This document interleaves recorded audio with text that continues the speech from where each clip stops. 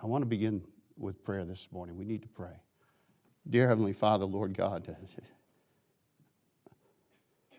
Lord, you've told us in your word that we're your children because of our salvation through Jesus Christ. And Lord, you've told us that we can call you Abba, Father. And Lord, your word tells us we can ask, and it shall be given unto us. And Father, in a moment, we're going to open our eyes, and with our hands, we're going to open up your word that you've given to us. And with our eyes and our minds, we're going to read it. Lord, I'm asking right now that you do something that only you can do. Lord, we can open our eyes. We can open our Bibles. Lord, we need you to open our hearts this morning. Please, God, open our hearts. Open our hearts to your word this morning, oh God. And we'll thank you and praise you in Jesus' wonderful and precious and lovely name. Amen. You know, as I read through the Bible, as I read through the Scripture, one of the things that I enjoy, one of the things that has meant a lot to me in my personal life as I've opened the Scripture, is statements that different individuals in the Bible have made.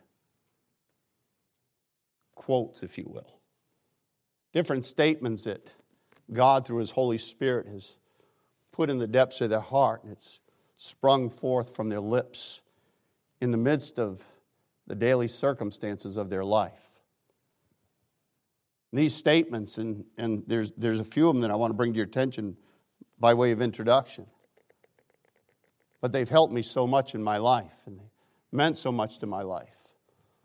One of them is found in the book of Daniel in chapter 2. And without going into all the circumstances, you know the story, but the king has had a dream, and he wants that dream interpreted. And all his magicians and everybody else, they can't interpret the dream, and he sends for Daniel.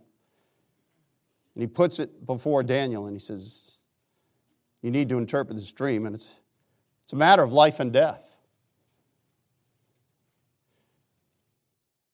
And in Daniel chapter 2 and verse number 28, there's a statement that Daniel makes. Daniel goes back and he prays, and he gets the men with him to pray.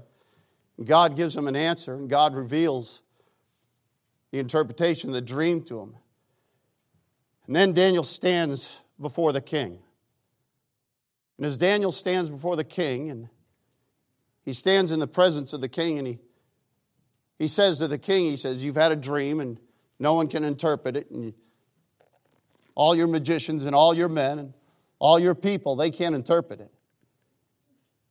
And then he says this, and boy, I tell you, with this phrase, this statement that Daniel makes has helped me so much in my life. Daniel says, but there is a God in heaven. But there is a God in heaven. And so many times God has taken me from the depths of despair and trouble and unrest in my soul because of circumstances. And all of a sudden I face something, I've gotten a phone call, or something's been brought to my attention, and all of a sudden my heart is troubled, and all of a sudden everything becomes dark. Then the Holy Spirit brings that one statement to my mind. And that one statement makes all the difference.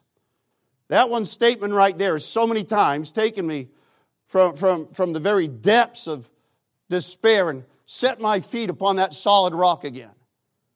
Because when I'm faced with troubles and trials and circumstances that are beyond my control, and things that would just get me down and all of that, and all of a sudden I remember Daniel in the midst of a situation, life and death. Daniel said, but there's a God in heaven. Someone needs to hear that this morning. We all need to hear that this morning. Because that right there makes a difference. No matter what you're facing, no matter what you're going through, no matter what the circumstances are. When you look to that and you think about that, all of a sudden, it's like you're sitting on the back porch early in the morning and it's all dark. And all of a sudden you see that sun start to come up over the trees. But there is a God in heaven. But there is a God in heaven. That's a game changer, folks. That makes all the difference.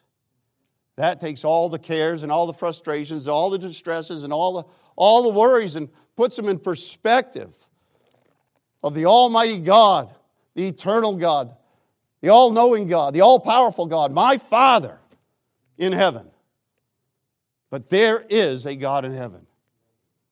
And so many times I've sat down, been faced with something, and that verse has carried me through. That verse has brought me to a place of peace and rest. But there is a God in heaven.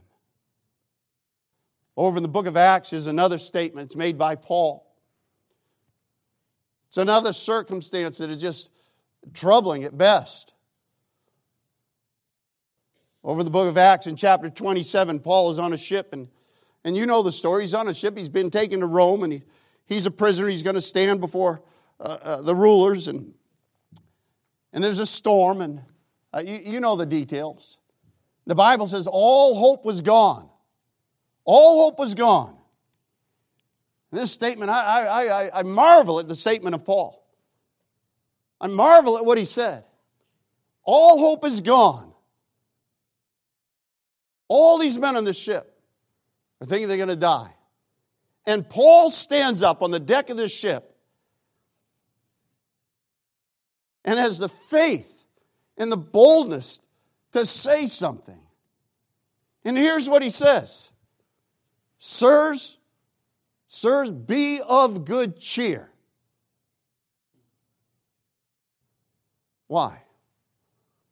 For I believe God that it shall be as was told unto me. And those two phrases, those two statements by men that have lived in circumstances far greater than I have ever faced, more dire than I have ever been through, both of those men made statements that changed their lives and helped them in the midst of circumstances. But there is a God in heaven. And I believe God.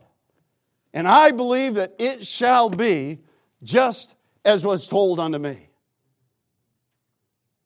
Those statements have helped me so much. Because they tell me there's a God, an almighty God, with whom nothing is impossible. A great God, an almighty God. And He has given me His word. His word. His word. And He says you can trust it. You can count on it. You can bank on it. You can live by it. You can believe it. And you can stand up with peace and assurance. And you can stand up with a smile on your face. And you can say, but there's a God in heaven. And I believe that God. And I believe His word. And I believe it'll be just as He said. I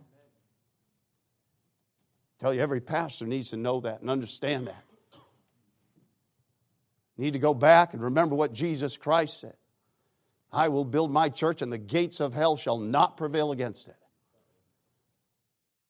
But those two statements are two statements that so many times I just go back and cling to. That's not the statement I want to bring to your attention this morning. Because there's another statement made by another man in the Bible. Elijah. Before we go to that statement that Elijah makes, lest you think more of Elijah than you ought to. The Bible says in the book of James in chapter 5, he was a man just like you and me. He endured like passions. He was just like you and me. And you know, when we read of these men, sometimes we, in our minds, in our hearts, we say, well, these were different individuals. Well, that was Daniel. Well, that was Elijah. Well, that was Paul. No. Every one of those men was a human being just like you and I. Every one of those men had their moments of weakness. Every one of those men had their frailties. Every one of those men had their doubts and their fears and their uncertainties. Every one of those men had to come to the place where they learned to live by faith just like you and I do. And when I mean faith, I mean trusting God. Not only believing God, but trusting God. Resting in God. Knowing that there's a God in heaven. Believing God. And believing His Word. And believing that He's got it all under control. As I was getting ready to come down to North Carolina, I was driving down. I was going to drive down. I planned to drive down. It's a 14-hour trip. So I had it all figured out, and I told my wife, I said, I'm going to leave probably early mid-morning on Monday, and I'm just going to take a nice casual trip and spend the night and just mosey on down to North Carolina by Tuesday. All of a sudden, Saturday evening, the furnace broke. Now, up in New England, if your furnace breaks, as a husband, you do not leave home until that furnace is fixed. Because you want to return and still have a marriage. One thing you do not do is you do not go on a trip and leave your wife in a home when it's cold without hot water and heat. So it's Saturday night and the furnace breaks. So I said, well, I'm not calling anybody on Saturday night. Next day, Sunday, I said, I'm not calling anybody on Sunday. I'm not going to do that on the Lord's Day. So I said, Lord, I'm just going to have to change my plans. And I said, Lord, for some reason, you had this furnace break to change the path of my life on Monday. So I didn't get upset. I didn't get frustrated. I said, you know what? I said to my wife, I said, I'm just going to stay on Monday. I'll call the furnace people. I'll call them first thing in the morning. And if they come and fix it, they come and fix it. I didn't tell Brother Beal, but I said, if they don't come and fix it, I'm just going to wait and stay until they do come and fix it. And if that means not leaving on Monday, I won't leave on Monday. If that means driving all day on Tuesday, it means driving all day on Tuesday. If it means calling up Brother Beal and say, sorry, I got to tell you, my wife's more important than you, brother. So be it. Now, I don't know why. I don't know all the circumstances. I don't know all the goings on of God. But I know for some reason, God changed my path that day. And I can't stand here and say, well, there was this, that, or the other thing. I have no answers as to why. But I know this, there's a God in heaven. God had that furnace break. They came at 9 o'clock in the morning. 20 minutes later, it was fixed.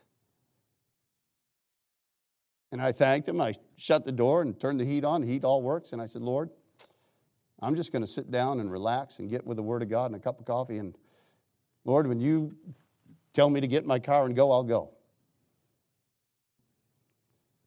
About 4 o'clock in the afternoon, my wife, she says, what are you doing? Where are you going? I says, I don't know. I think maybe in about 15 minutes. And all of a sudden, the Lord just said, okay, time to go. And, I don't have any spectacular, nothing beyond that. But I know this, that the Lord takes care of us, folks. But we're just people. We need to learn to trust God. The statement I want to bring your attention to this morning is found in 2 Kings chapter 1. 2 Kings chapter 1.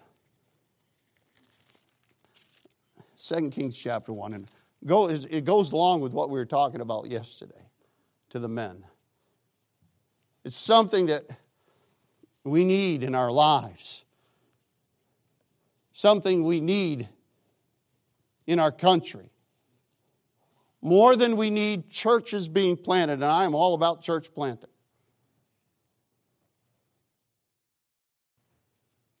More than we need pastors.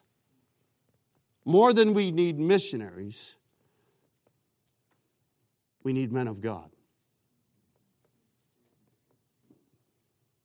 That's what we need.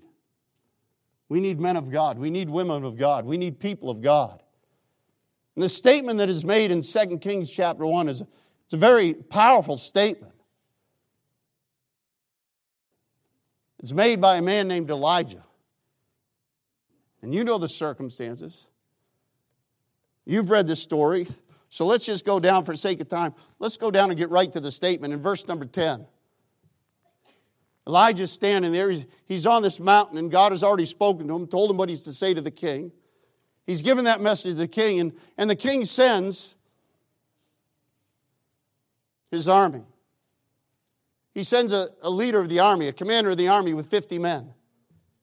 And they come to Elijah and they say, Elijah, the king wants you to come. The king wants you to come down. The king wants you to appear before him. And Elijah makes his statement. And what a statement it is. And I'll tell you this right up front. Elijah didn't make it with any sense of self-pride. He didn't make it arrogantly. In fact, over in the Gospel of Luke,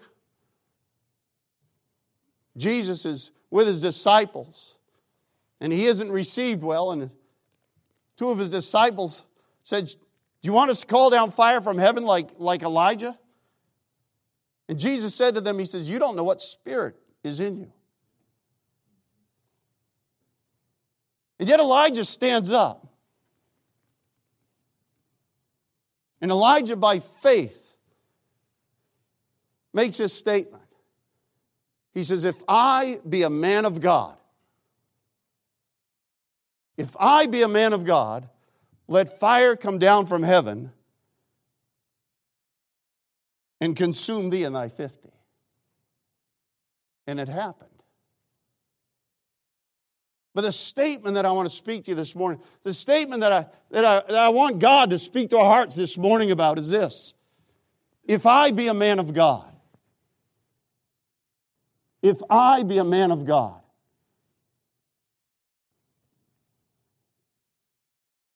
if I be a man of God. You see, we read that statement, we read those words of Elijah, and we read it in the immediate context of the situation, and it grips us. If I be a man of God. Think about that. Elijah stood there before this army. He stood there and he looked at these soldiers in the face as they stood before him, these 50 soldiers, fierce men, strong men. And their leader that had said, the king wants you to come down. And Elijah stands there, he says, if I be a man of God, let fire come down from heaven and consume thee and thy 50.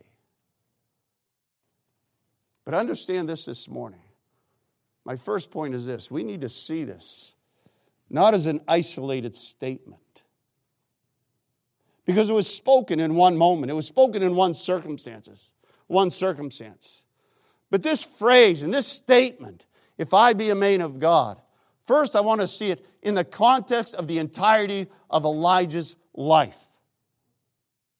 Because that statement isn't to be made just in a situation, just in a moment of time. It's not that all of a sudden I can stand up and say, if I be a man of God, let this happen. Or if I be a man of God, let this happen. No, this was his life. This needs to be our life.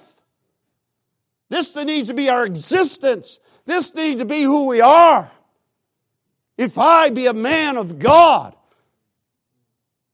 Just like that phrase, but there's a God in heaven. What a difference. Just like that phrase, I believe God that it shall be as it was told unto me. This phrase here, this statement here, what a difference it makes in our lives. If I really be a man of God, if I'm a man of God, if you're a woman of God, if I be a man of God, what a difference there is. That's why I say to you this morning, that's what we need. That's what we need in our churches. That's what we need in this college. That's what we need in America. That's what we need in the world. We need Christians, people, men and women and pastors and missionaries and evangelists, song leaders, servants of God.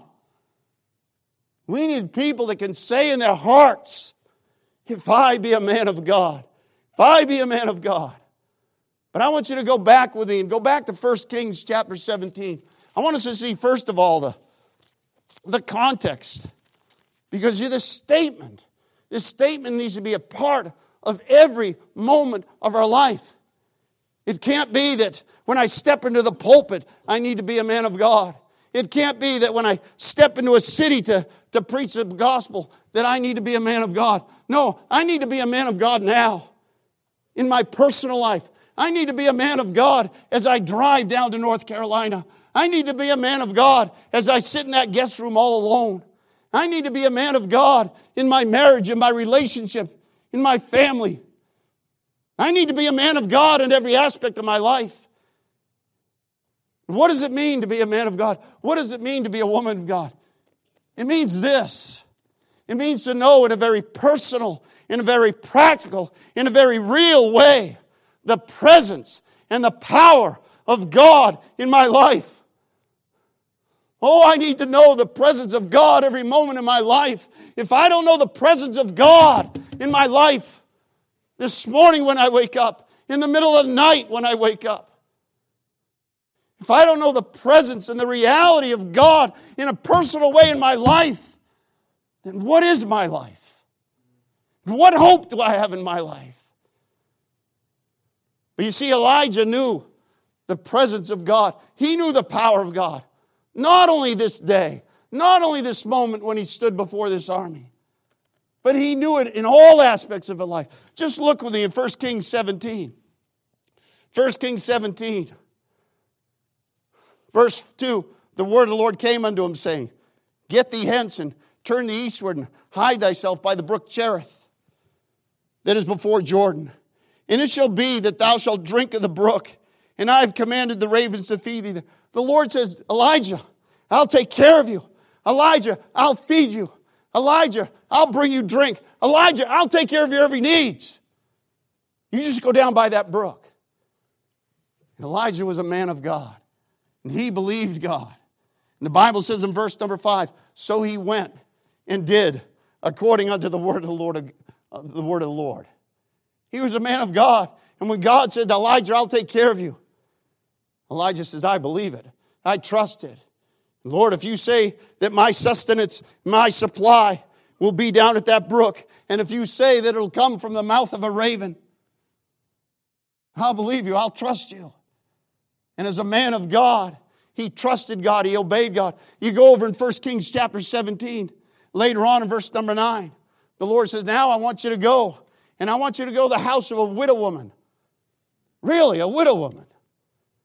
I want you to go to the house of a widow woman she doesn't have barely enough to survive. And I'll take care of you there. And what does it say? Elijah did it. Elijah obeyed him. Elijah obeyed the Lord. He trusted God. And he walks into this house. And he tells this widow woman, feed me and trust God. And he says in verse 13, fear not and go as thou hast said. But make me there of a little cake first and bring it unto me. And after make for thee and for thy son. For thus saith the Lord God of Israel, the barrel of meal shall not waste, neither shall the cruse of oil fail. And once again we see this man of God trusting God that God would take care of him through the life of a widow woman. Then you go down in the chapter, and I'm hastening through this, but I want you to see how it affected every area of his life. Verse number 17, it comes to pass that the son of the woman, the mistress of the house, fell sick, and his sickness was so sore that there was no breath left in him. And she said unto Elijah, what have I to do with thee, O thou man of God? And Elijah takes this young boy. He goes up in the room, and in verse number 21, he stretches himself upon the child 3 times and cries unto the Lord and says, O Lord, my God, I pray thee, let this child's soul come into him again. And the Lord heard the voice of, how does that happen, folks? How does that happen? How does it happen that this man can take this child, this son of this widow woman? How does it happen that he can lay this young man down on the bed, stretch himself over, cry unto God? Cry unto God. Say, Lord, would you please restore the life of this man? And the Bible says the Lord heard, the Lord hearkened, and the Lord brought life to this man again. You go on in chapter 18, and Elijah's going to stand before Ahab. And Obadiah says, Elijah, if you tell me to go tell Ahab you're going to stand before him, please make sure you do it because it's going to cost me my life. And Elijah says in verse 15, as the Lord of hosts liveth before whom I stand, I will surely show myself unto him today. And Elijah says, I'll be there. I'll be there. I gave you my word. I will be there. If I said I'll be there, I'll be there. You see, the man of God, that phrase, man of God, affected every area of his life. We know the rest of that story in chapter 18. He would stand before all the prophets of Baal. He would stand before the children of Israel. And he would say, how long halt ye between two opinions? If the Lord be God, follow him. But if Baal, follow him. How is it he had the courage, the boldness to stand in front of all those men, all those false prophets, all the children of Israel, and stand up and say, how long halt ye between two opinions? If the Lord is God, serve him. If he isn't, then don't. But then you come over to chapter 19, and you still see a man of God. Here you see a man of God weak. You see a man of God frail. And let me tell you something, unless you, in your own mind, you elevate any man that stands here behind this pulpit, let me warn you. Every man that stands behind this pulpit knows exactly how weak they are, how frail they are, and how prone they are to discouragement, and how prone they are to quit, and to throw the towel in when the times get tough. And God knows that more than anybody else. God takes this man of God when he's in the most discouraging time of his life, when he sits down under a juniper tree and he requests that he should die. He's better that I should die than continuing on. And I'm so thankful for 1 Kings chapter 19. It's helped me out so many times in my life. The Lord takes him up on a mountain. And then in a still small voice, tender, loving God speaks to the man of God. He says, Elijah, what are you doing here? Elijah, what are you doing here? I've still got you. I've still got you in my hand. I've still got you under control. I've still got a plan. Stand up and keep going. You see, when we come over to 2 Kings chapter 1, that statement is not an isolated statement in one moment of time. That is the context of the life of this man, Elijah, that God used greatly. It's in the context of a life that went through all the ups and downs, all the circumstances, all the situations. From the time when he could stand up and say, how long you halt ye between two opinions, to the moment where he's sitting down and discouraged and ready to throw the towel in. From the moment when he has nothing to eat and he's depending upon the Lord to take care of his every need, to the moment when he lies on a bed and cries out for God's mercy, grace, and power to raise a young man up from where he is. You see that phrase, man of God. That phrase, man of God. If I be a man of God, it has to permeate every essence of my being. It has to affect every part of my life. It has to affect my thoughts. It has to affect my perspective. It has to affect my trust and my faith in God. It has to affect my prayer life. It has to affect my ministry. If I be a man of God. If I be a man of God. But you see, then you come back to 2 Kings chapter 1. First of all, it's a phrase, a statement that's made in the context of a whole life. In a whole life. If I be a man of God. But then second of all, 2 Kings chapter 1. It's a statement of confidence. If I be a man of God. Think of the confidence in that statement. Think of the boldness in that statement. Not arrogance. Not superiority. Not anything in and of himself. Elijah's not saying, I am something. He's saying, I'm a man of God. It's of God. It's of God. I'm simply a man of God. But with that statement comes such confidence. Confidence. If I be a man of God, let fire come down from heaven and consume thee in thy 50. What confidence there is in that statement. You see, there's first of all, there's a confidence, there's an assurance. If I be a man of God, it's going to give me confidence. It's going to give me assurance in the Word of God. It's going to give me assurance in the Word of God. The Lord has given Elijah a message about the king. And his message is this. Without going into full context, but look back at verse number 6. His message is this. Elijah, I want you to tell the king something. What a message it is. He says, I want you to tell the king, you're going to die.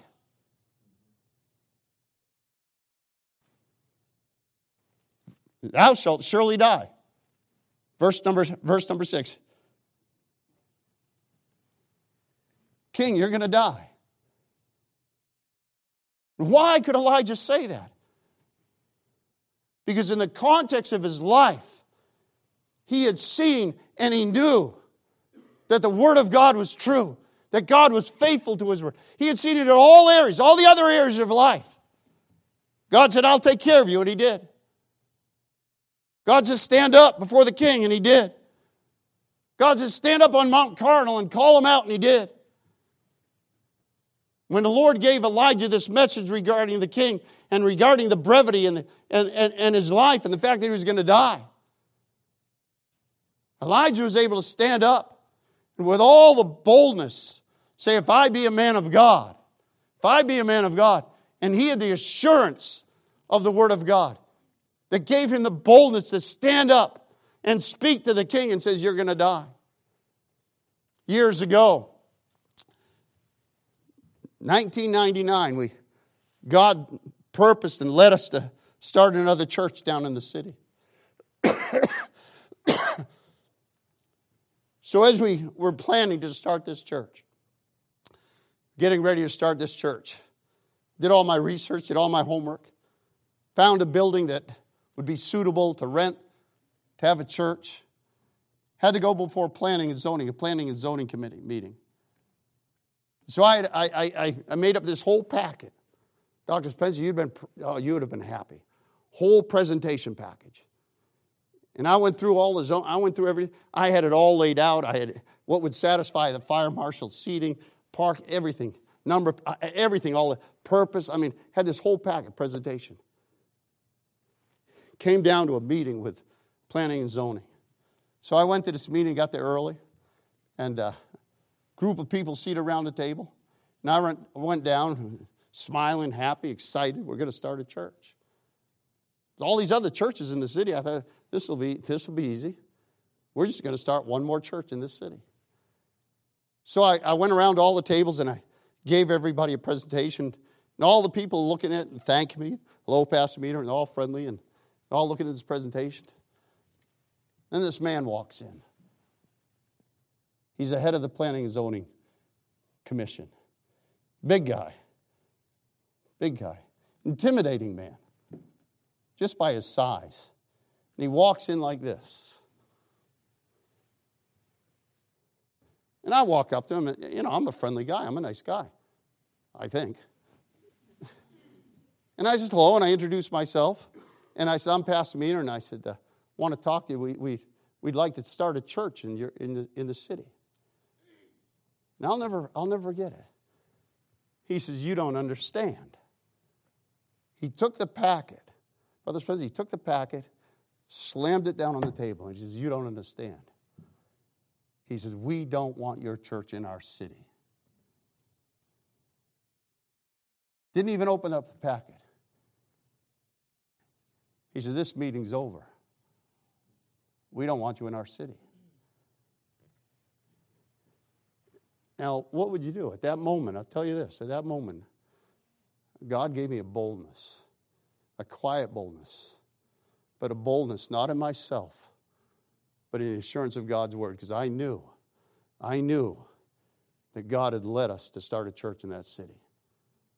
I knew that beyond any shadow of a doubt. I knew that God wanted a church in that city. And this man standing here says, you don't understand. We don't want your church in that city. And I just quietly smiled and I said, no, sir, you don't understand. God wants His church in your city, and it will be. Now, I couldn't help but take a donut from the Dunkin' Donuts box on the way out as I smiled and shook his hand. Later on, I went to a zoning meeting, another zoning meeting. I stood in the back. A man came up to me, he says, Pastor Meter. I said, yeah. He said, what are you doing here? I says, well, just I'm in the city, and God wants us to have a church in your city. Well, we rented a room at the Radisson Hotel. We rented a conference room. We started the church, and the church started. And the city couldn't do anything about it because we were renting a conference room. 2 years later, in the hotel, they came to me on a Sunday morning. They said, listen, the management changed, and they're going to up your rent. It was only by $100, but they're going to up your rent. And I said, great. And they said, what? I said, that's exciting. And the lady said, what do you mean? I said, well, I'll be back tomorrow to talk to you. So I came back Monday, and I came back in. She says, you seemed excited. I said, yeah, I'm excited. She says, why? I says, because we're not paying that. I said, I'm excited because that means God's going to give us a different place. I says, God's going to give us a new place. I'm excited. I'm excited to see what God's going to do. So I said, we're not renewing the lease. And she just looked at me. I said, have a nice day. And I walked out. I walked one block up the street. And I walked by the city hall. And I was walking by the city hall. A man came out of the city hall. And I was walking by. He said, Pastor Meter. And I turned, and I didn't remember this man. And he says, you don't remember me. He said, but 2 years ago, I was in that zoning and planning and zoning meeting. He says, first of all, I want to apologize. I want to apologize. They were very rude to you. And then he said this, but, he says, Pastor Meter, that man is no longer the head of the Planning and Zoning Commission. He says, he's no longer on the board. He says, you don't have to worry about him anymore. I'm thinking I wasn't. He says, Pastor, he said, listen, you don't have to come to any Planning and Zoning Commission meetings. Whatever you want in the city, just go and do it. Listen to me. I went from the hotel to the city hall. Didn't stop there. I was walking one more block up the street. Walked up the street, another man stepped out of a building. Stepped out of a building that we had looked at in the beginning we thought it would be a good spot for a church. Man stepped out of the building. He says, Pastor Meter. And this time I'm just thinking, what is going on? He says, you remember you looked at our building a while back? I said, yeah. He says, it's still open. You want to look at it again? I said, yeah, let's go. Walked in, that old big old building. I walked in. He says, it's still available. Well, I said, well, how much? Same exact price as what the hotel said they wanted to charge us. I said, we'll take it. And I signed a lease right there, month-by-month lease. I went from the hotel to the city hall to a building, all because I knew the assurance of God's word. God says, I want a church in that city. That church is still going. It's still going. Struggling, but it's still going because God wants that church. But you know, Elijah stands with the assurance of the word of God. Because he's a man of God and he has the assurance of the word of God, he can stand up boldly and say, if I be a man of God, let this take place. Let this happen. There was another time, not only does it speak of assurance, but he's able to speak with authority. What authority? What authority in Elijah to stand up and say, if I be a man of God, let fire come down from heaven and consume thee and these 50. I was up in another city where we had another church, up in Willimantic. And I was up there one day by myself, and I pulled up to a street corner. I said, Lord, direct me to exactly where and who you want me to share the gospel with this morning. I said, I want to know that my steps are ordered by the Lord. So, Lord, when I get out of my truck, guide me to where you want me to speak. And so I got out of my truck. I turned around. I started to walk down West Avenue. And as I turned down this avenue, there was a porch. There was a house and a porch. And I saw a group of people, probably 12 to 15 people seated on the porch. So I went up to him, and standing on the sidewalk looking up at this porch, and once again there was another big guy sitting in the middle and all these people around him. And I said, my name's Pastor Meter, and this is the phrase I use. I said, I'm the chaplain of West Avenue. And they said, what? I said, I'm the chaplain of West Avenue. They said, what is that? I said, God wants me to preach the gospel. I said, that makes me the chaplain of this street. I'm going to pray for you. I'm going to preach. And I said, I want to share the gospel of Jesus Christ with you. I want to tell you about Jesus Christ. As soon as I said that man right in the middle got up and went back in the house. And everybody but one lady turned and went in the house and shut the door.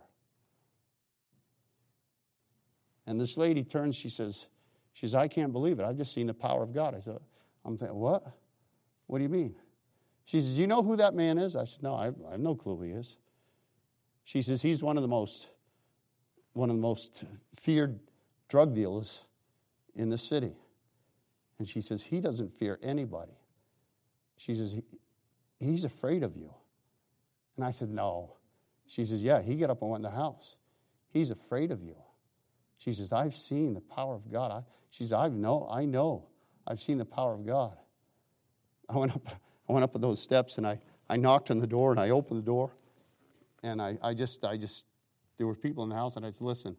I said, I know you shut the door. I said, but I at least want to give you some tracts. And I want to give you the Word of God. And so please take them. And they took them.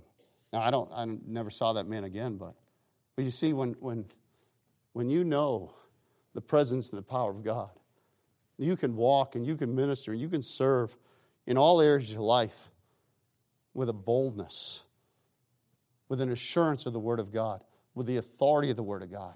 And you can stand up and declare the Word of God. And you can speak to people the gospel of Jesus Christ with the authority of the Word of God. So number one, it gives you it's in the context of every area of your life. Number two, it's a statement that brings confidence to your life. But thirdly, it's a statement that brings conviction to others. Conviction to others. This is what is so needed in our world today. This is what's so needed. The Bible says in the New Testament that the men of God in the New Testament, it was said of them, they turned the whole world upside down. And you know, when Elijah made this statement, he said it once, and fire came down and consumed those 50. Another group of men comes up, and he says the same thing. Second time, if I be a man of God, fire come down from heaven. And it happened. And then you go down to verse number 13. He sent again a captain of the third. 50 went up and came.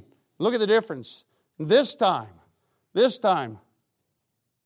man, instead of coming up and saying, listen, the king wants you to come down. This man comes up because the statement by the man of God and the power and the presence of God in Elijah's life that had been so visibly displayed in those two previous times, that this man comes up, and instead of coming up with all the arrogancy of a soldier and a commander, instead of saying, listen, the king wants you to come down, this man stands up and he doesn't stand up. He falls on his knees. He falls on his knees before Elijah. And he cries out and says, O man of God, I pray thee, let my life and the life of these 50 thy servants be precious in thy sight. What a difference. What a difference. We try so hard in our flesh and in the strength of our flesh and the strength of our own might to change the hearts and move the hearts of men, when if we would simply be men of God, God would use that conviction and that difference in our life to bring people to the place where they fall down before God and humble themselves before God and open their hearts to the gospel of Jesus Christ. You can see it in the New Testament. Without going over there, in Acts chapter 7, a man by the name of Stephen, filled with the Holy Spirit, filled with power. The Bible says that all of a sudden one day, because they didn't like what he was preaching, they're about to stone him. They're picking up stones to stone him. And Stephen, filled with the Holy Spirit of God, looks up into heaven It says, I see the heavens open, and behold, I see the glory of God, and I see Jesus Christ standing on the right hand of God. Folks, that man of God right there, Stephen, his testimony, his life, it brought conviction to the heart of another man. But there was another young man standing there by the name of Saul. And that young man stood there and he watched as this man, with all the assurance of the Word of God, with all the authority of God, could look up to heaven and declare that he saw the glory of God, saw Jesus Christ. And that began to convict the heart of Saul. It's only a few chapters later where Saul is on the road to Damascus and the Lord Jesus Christ stops him and meets him in all His glory. And Saul falls on his face before God. Turns and trusts in Jesus Christ as Savior. We go over to the book of Acts in chapter 16. Now we see the man of God, Paul, Silas, and they're in prison. Once again, they're in circumstances that are just troubling and dire circumstances. They're singing and praising God at midnight. God does a mighty work. And what happens? That jailer comes to them trembling before them. Trembling before them. He says, what must I do to be saved? You see, when we are men of God, when we are women of God, not only will it give us, in the whole context of our life, that we'll know the presence and the power of God. Not only will it give us boldness, so that when we speak with the assurance of the Word of God. We speak with the authority of the Word of God. But it'll bring conviction to the lives and the hearts of others. It'll bring conviction when you're on the street speaking to someone about the gospel of Jesus Christ. It'll bring conviction to their heart and their soul to the point where they'll listen and they'll stop and they'll listen to the Word of God and they'll respond to the Word of God. And that's what we need today. That's what our country needs. We don't need a change of politics. We need the power of God in the lives of God's people. That's what will change. Because God will change the hearts and the lives eternally. It starts right here. It starts with this statement. A statement of context of a whole life. A statement of confidence. A statement of conviction. But may I say this? It's a statement that challenges me every day. Because Elijah said, if I be a man of God. And so many times I think of that phrase. If I be a man of God, and I look at my own life, I look in the mirror. And I say to myself, before God, am I right now a man of God? Right now, am I a man of God? Am I really a man of God? God help us to hunger after this very thing. God help us to seek Him to change us, to make us to be men of God.